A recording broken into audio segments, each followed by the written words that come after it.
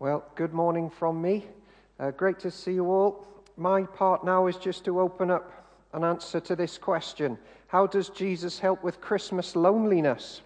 Which is, because Christmas is quite exciting for lots of people, but actually there's a fair few people, particularly this year, who are lonely and sad, and Christmas actually conjures up that sense that I'm outside of something everyone else is a part of.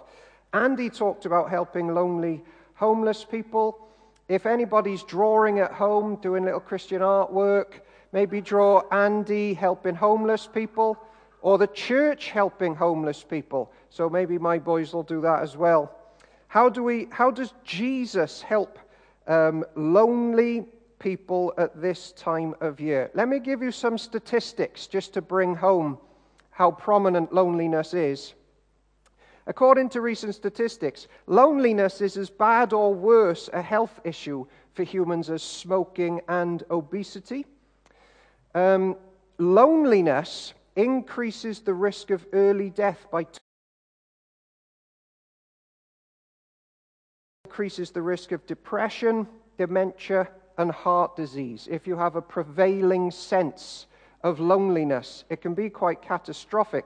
9 million people in the UK, that's 14% of the population, declare themselves at the moment either always or often lonely. In January 2018, the Minister for Loneliness in the government said that the UK spent £32 billion that year on trying to combat the problem of loneliness. And research shows that if anybody listening this morning feels different in some way to everybody else, that's a major contributing factor to feeling lonely. Now, I've made a list of what might make people feel lonely.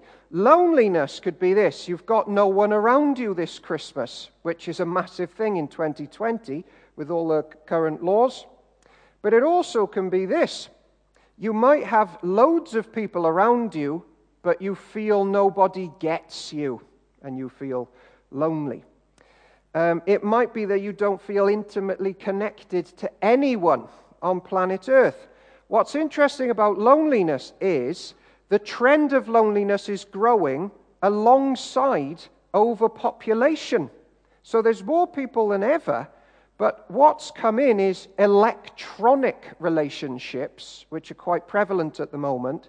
So in a human way, we still feel disconnected, even though the population's sky high and we are interconnected electronically. Lots of people are still asking, does anybody really get me? And at Christmas, that question often comes to the fore for many people.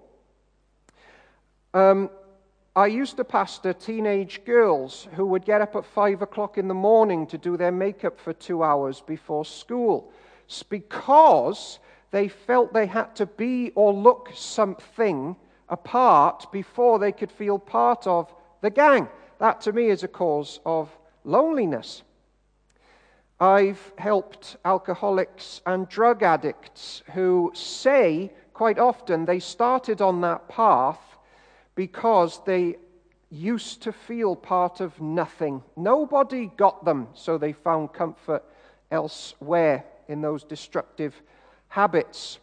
There are marriage breakups in the UK at a high percent at the moment where one or both partners feel they felt outside of a joy that they thought they were going to get in marriage. And in the Western society, the rat race, people are ultra busy at the moment with work and chasing the dreams, and it's actually often masking a problem. If I slow down, I might have to confront that I feel quite lonely often in my life. So that's the title. Christmas loneliness. Can Jesus help? How does he help? Because at church this Christmas, we believe Jesus is alive. Baby Jesus is alive forevermore. Not as baby Jesus, he grew up. Which means he's interested today in that stuff that humans go through. Christmas loneliness and the grit. But how does he help us? And I've got 3 little ways this morning. Number 1, Jesus was born, as Andy read, and knew what it was from a young age to be and feel lonely. So he gets it when we're lonely. Number 2, he promises those that trust him will one day have an end of their loneliness. And number 3, he's given us a taste now of what that world to come will be like, where there is no loneliness or feeling outside of anything. He's given us a taste of that now that we can be a part of now and today. So, just to break it up, open that up for the second half of this, Jesus knew what it was to be lonely. He gets it. My friend, his family all got sick last year. They all had sickness at the same time. And he said they were all just sprawled out on the living room floor, feeling ill and being ill with no energy. And my friend told me they've never been closer as a family than then, because they were all going through the same thing together and understood what they were going through. I don't know if you do this. If you have a tough day or feel lonely, you ring someone who you know has been through what you've been through, and they just get it in a way that perhaps others don't. Listen to this verse about Jesus in Hebrews 4. We do not have a high priest who is unable to sympathize with our weaknesses. We've got a high priest who sympathizes and gets what we go through because he's been through loneliness. Now, I've made a list of some things that might have caused Jesus, the living God, to be lonely, and so he gets what we go through. Andy read about his birth. Unto you is born this day from the line of David a Savior, the Messiah, the Lord. But what next? He grew up, and Andy read a bit about it. He grew up before him like a tender shoot, like a root out of dry ground. Listen to this. He had no beauty or majesty to attract us to Jesus. Nothing in his appearance that we should desire him. Jesus wasn't physically attractive. That's what Isaiah 53 says. So in school, or whatever he would have done back then, he'd be with his friends who would have been much more attractive than him. Perhaps they were sporty, but he wasn't like that. People didn't follow him because of his good looks. He wasn't popular for that. No one was chasing him because he was the popular kid. Remember that one? What about this one? I think Nick mentioned this last week. In Luke 17, when Jesus was on earth, he often healed and helped people, but they rarely said thank you. That can be a cause of loneliness. When Jesus saw that he was healed after he healed 10 people, one came back and said thanks. And Jesus asked, were not all 10 people cleansed? Where are the others? Only one came back to say thank you. So when the dust settled often for Jesus, and he'd done a good thing, he healed people, he was massively unappreciated, which is a cause for people's loneliness. Today and back home he went. That would have hurt us. I got another one, also from Isaiah 53. Surely Jesus took our pain and bore our suffering. Yet we considered him punished by God, stricken by God, and afflicted. He was pierced for our transgressions and crushed for our iniquities. The punishment that brought us peace was upon him, and by his wounds we are healed. Jesus cared about people's pain more than we do, their suffering and their worries more than we do, and he carried them. Jesus carried people's sin and the weight of that, and it killed him because he chose to carry that What a weight to carry by himself. I got another one. Judas betrayed him, one of his best friends, with a kiss. And then the mob grabbed him, seized him, and butchered him on a cross. Betrayed by his best friend, or one of them. So to summarize, just to emphasize that everyone listening this morning has a high priest in heaven, if you would only trust him. He gets it. He was, as a 12-year-old boy, teaching in the temples, and the other teachers would be looking at him going, how does he know so much? That would make him feel a bit self-conscious, maybe. He wasn't physically attractive. His mission wasn't to be sporty. He had a much more weighty mission than that. People rarely thanked him. His friends betrayed him. He carried sadnesses that weren't his own. He is the most unappreciated human that ever walked on planet Earth, and he's a swear word to most people in society at the moment. So are you lonely at Christmas? You can't choose your season, but you can choose your song.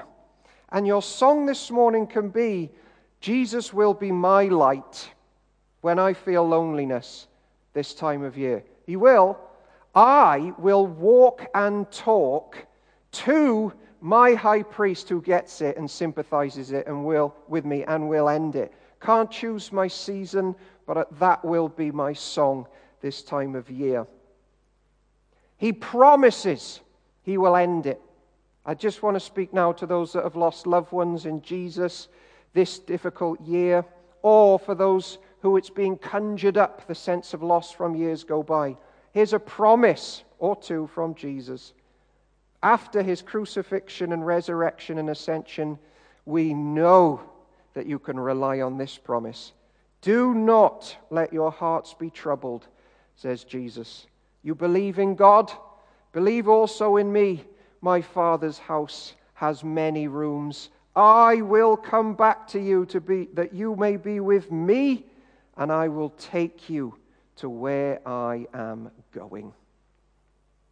Here's another one. For I am sure that neither death, nor life, nor angels, nor rulers, nor things present, nor things to come, nor powers, nor height, nor depth, nor COVID, nor anything else in creation will be able to separate us, the Jesus people, from the love of God in Christ Jesus our Lord. You are not alone. Rest on those promises. And now I'm going to close by saying this. He's also given us a taste of that world where there is no loneliness that we can experience now. All of us, in the meantime. Victory in Jesus can be experienced now. And most of you who are getting to know me know what I'm going to say for this last point. For Christmas loneliness, Jesus has invented and gifted to lonely people in the world Spirit-filled, hope-filled, Jesus-centered church members like you. See, there's a lie going around, and only Spirit-filled, Jesus-centered church members can knock it dead like it should be. And Jesus is sending church out to reach people who are being battered by this lie. The heart of a lot of loneliness for people listening this morning is this. We have a godless view of what a person is. Let me explain. What is a person? In a lot of Western thought, a person is defined as an individual. An individual is a self-contained unit. As Descartes said, and you all love Descartes, don't you? Scholars that you are. I think, therefore... Oh, you can't answer in COVID, can you? I am. What he's saying there is, he's thought of himself as an individual, and from that point on, he can argue everything else in life. As long as he's sure about himself. And what Descartes is doing there is spreading a lie that is the complete opposite view of what a person is, according to Jesus, the Bible, and church. Because in reality, a person is not an individual, and you shouldn't live like you are. A person is a member of a community. Everything about us is defined by our relationship to other people. I am born from a prior relationship. I grow up and learn in relation to other people. My name was given to me by someone else. How I understand myself is a product of the relationships I have. Whenever a person even says this, I have finally realized that I had to decide who I really am. They only do this because we live in a society where that type of thought is encouraged. Each individual product that's encouraged is from a community that's encouraging it. And here's the kick in the teeth. When you go down that lie that you're just an individual, so much loneliness kicks in. Because that worldview means this: your life is now all about my looks, my wealth, my job, my ability, my skills, my popularity, and there's no longer any room in Descartes' head for anyone else other than I am. And then we wonder why we're feeling alone at Christmas. In church, we believe something else, and I invite everybody listening to trust in Jesus today and join local church. Our arms are open for you. We believe this, and we show it, and we're to live it this Christmas. Our life is about Him. That's what we're made for. We're made in His image, and He is Father, Son, and Spirit, a family of three in one. Our lives and worldview are to expand to fit Him in and other people. Less of us, more of Him, and serving other people. And in church, we do that together. See, the fundamental issue as I close, the fundamental issue with humanity is that it needs to abandon itself into the safe care of the Heavenly Father. That's what we all need to do. And church is where we learn to do that together. We know that we are safe in the arms of the living God, whatever comes to us this Christmas, and we have church family with us. He will get me through this difficult patch. We believe it, we trust it, and we train each other to believe and trust it more in church. And that's why each week we pray the prayer that Jesus demanded gets prayed in the life of church, which starts with this: Our Father, hallowed be thy name. Your kingdom come, not mine, yours. And we're all much better off when we tune into that. Because as a church, we tune into you, Father. Your angels reigning supreme this morning, archangels with the martyrs and the saints, all worshipping the Lamb Jesus Christ together. And your kingdom on earth that we're a part of. We start our thought processes with that. And from there, someone unfriended me on Facebook. Seems a lot less important. Or, I'm not as good looking as I'd like to be. Seems a lot less important. Or, I failed my exams. My life is over. No, your life isn't over. You're to be part of the kingdom of God forever. That's the glory. What matters is this: we each serve each other in the kingdom of Jesus, now and forevermore, cooking for each other, praying for each other, teaching each other, making each other laugh, giving each other hugs when it's allowed again, creating music if we can, doing architecture and creative design in group studies together, all looking forward to the world to come where all death darkness and loneliness has gone. So thank you for listening. At Christmas, Jesus gets what we're going through. He's been through it himself. You can talk to him today. He promises it's going to end, and he gets to give us a taste of what that coming world is going to be like, and it's church, and you're invited to join us. You cannot choose your season, but you can choose your song. In the name of the Father, the Son, and the Holy Spirit. Amen.